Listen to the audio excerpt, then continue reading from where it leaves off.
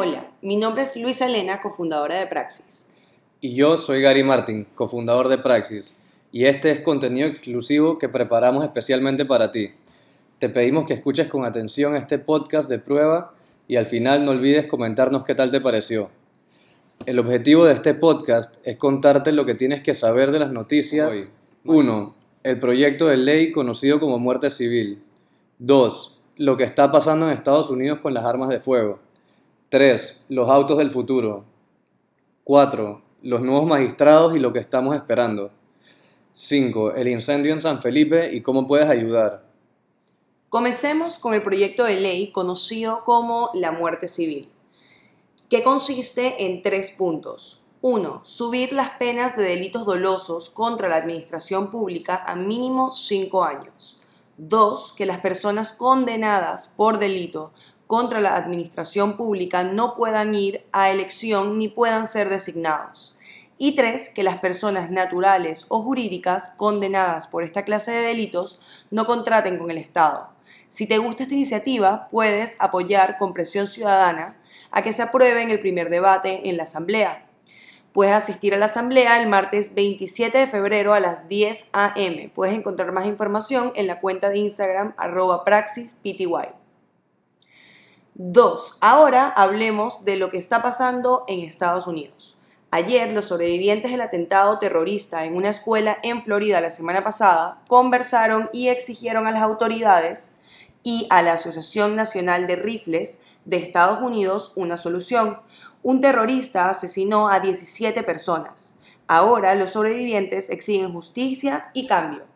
Están protestando en distintas partes de Estados Unidos, haciendo un llamado a prohibir las armas y las revisiones de historiales que sean más severas. Estos estudiantes y ahora activistas están usando el momentum para hacer un gran impacto en la conversación nacional sobre las armas. Ayer, los sobrevivientes de Florida se reunieron en un cabildo público televisado. Aunque estaban varios políticos, incluyendo demócratas y republicanos, Marco Rubio fue quien recibió más críticas. Rubio dijo que reconsideraría los límites de uso de algunas de las armas y evitó responder preguntas sobre recibir dinero de la Asociación Nacional de Rifles en Estados Unidos.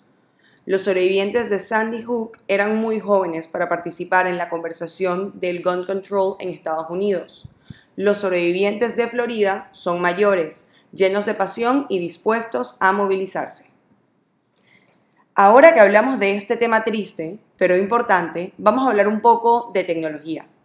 Desde hace años, los fabricantes de autos se han dedicado a instalar conexiones inalámbricas en los autos para recolectar datos de sus usuarios.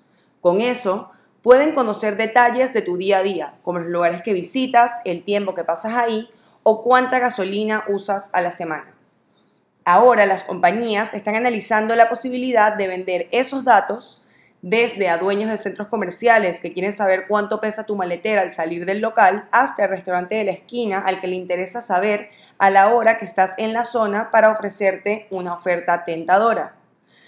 También con la recolección de datos, las compañías automotrices pueden beneficiarte a ti como conductor.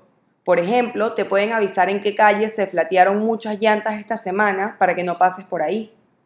Para tratar de suavizar un poco las polémicas, es probable que busquen incentivos para los usuarios, como ofrecerte un sistema de navegación GPS gratis en un modelo económico o incluso ofrecerte un mejor sistema de sonido. Wow, sistema de navegación gratis. Ok, ahora podemos entrar en los temas nacionales. Los nuevos magistrados y lo que estamos esperando. Organizaciones que conforman la Comisión de Estado por la Justicia exigen al presidente Juan Carlos Varela que tome en cuenta el proceso que se instauró en el 2005 para la selección de magistrados de la Corte Suprema de Justicia. Ayer, ese grupo envió una nota a la presidencia en la que le dicen a Varela, entre otras cosas, que el modelo que propone el pacto cuenta con más de 11 años de experiencia y ha sido aprobado por la ciudadanía por su credibilidad. En la nota, la comisión también adjuntó el acuerdo firmado en 2005. Sin embargo, el ministro de la Presidencia, Álvaro Alemán, reiteró que el mandatario hará uso de sus facultades constitucionales para nominar a los reemplazos de Oiden Ortega y Jerónimo Mejía, y precisó que será en la primera semana de marzo cuando posiblemente el Consejo de Gabinete aborde este tema.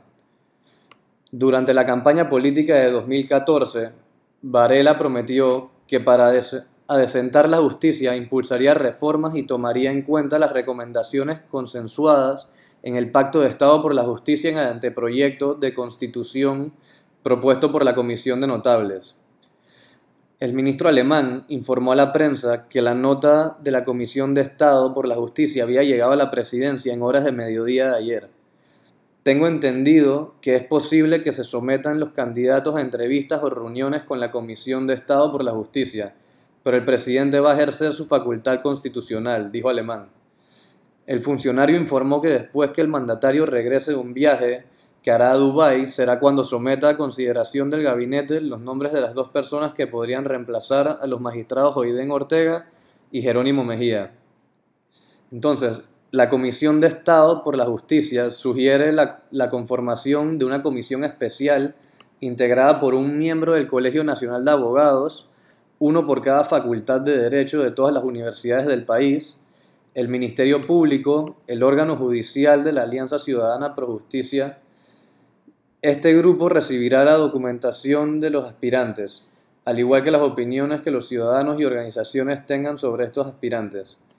También elaborará un cuestionario con preguntas para los candidatos y, si lo considera conveniente, les hará entrevistas. Todo esto lo pueden leer en la prensa y ver el artículo completo. La última noticia, para terminar, es muy importante y debemos hablar del incendio que hubo en San Felipe. 40 familias quedaron damnificadas y una señora de 89 años sigue desaparecida. El incendio se registró ayer en horas del mediodía cerca de la Plaza Herrera, en el corregimiento de San Felipe. El incendio consumió los caserones Boyacá y Francia, que habían sido restaurados hace 12 años por ser edificios históricos. Los caserones de madera fueron construidos a inicio del siglo pasado. El incendio se propagó rápidamente, pues ambas estructuras eran de madera. El cuerpo de bomberos enfrentó dificultades para combatir el incendio. Por una parte, los automóviles estacionados en las calles adyacentes a los caserones demoraron el ingreso a los carros bombas y cisternas. Fue necesario que los ciudadanos ayudaran a remover o desplazar algunos autos para permitir el ingreso de los camiones del cuerpo de bomberos. Por otra parte, una baja presión de agua dificultó combatir el incendio. La Oficina de Inspección de la Autoridad de Aseo Urbano y Domiciliario también fue afectada por el incendio. Los residentes de los caserones incendiados fueron reubicados en el Hotel Dos Mares en la Avenida Perú por los representantes del Sistema Nacional de Protección Civil, SINAPROC. El Ministerio de Vivienda y Ordenamiento Territorial reunió a los afectados por el incendio en la oficina del casco antiguo para levantar un informe final sobre los damnificados. En tanto, las autoridades han indicado las investigaciones pertinentes para conocer la causa o causas del incendio y, de haber mano criminal, perseguir a los responsables. Y bueno, eso es todo por hoy. Espero que les haya gustado. Buscamos que con el tiempo la producción y nuestro desempeño sigan mejorando. Por favor, no olviden dejarnos sus comentarios a holapraxis@gmail.com y si te gusta, compártelo con tus amigos. Praxis es la comunidad del ciudadano informado. Gracias por tu tiempo y nos escuchamos pronto.